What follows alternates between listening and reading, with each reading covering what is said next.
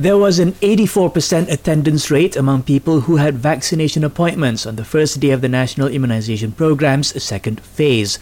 Its coordinating minister, Khairi Jamaluddin, says while he's satisfied with the number, his people will try to increase the attendance rate. Phase 2 of the immunization program kicked off yesterday, targeting senior citizens, people with disabilities, and those with chronic illnesses. On another note, Khairi says at least 95% of Malaysia's frontline workers have received the first dose of the COVID-19 vaccine under Phase 1 of the immunization program. He expects the vaccination for all frontliners to be completed by the end of the month. Meanwhile, Putrajaya is close to having all of its residents registered under the immunization program at 98%.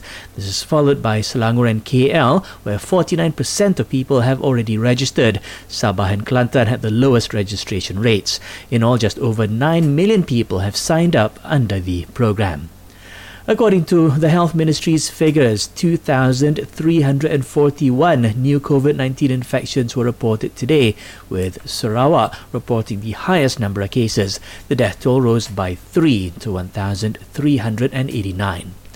And Kelantan's health department says over 460 school children, teachers and school staff have tested positive for COVID-19 since the start of April. Meanwhile, a secondary school in Nibong Tebal, Penang has been ordered to close until Friday due to COVID-19 cases being reported there.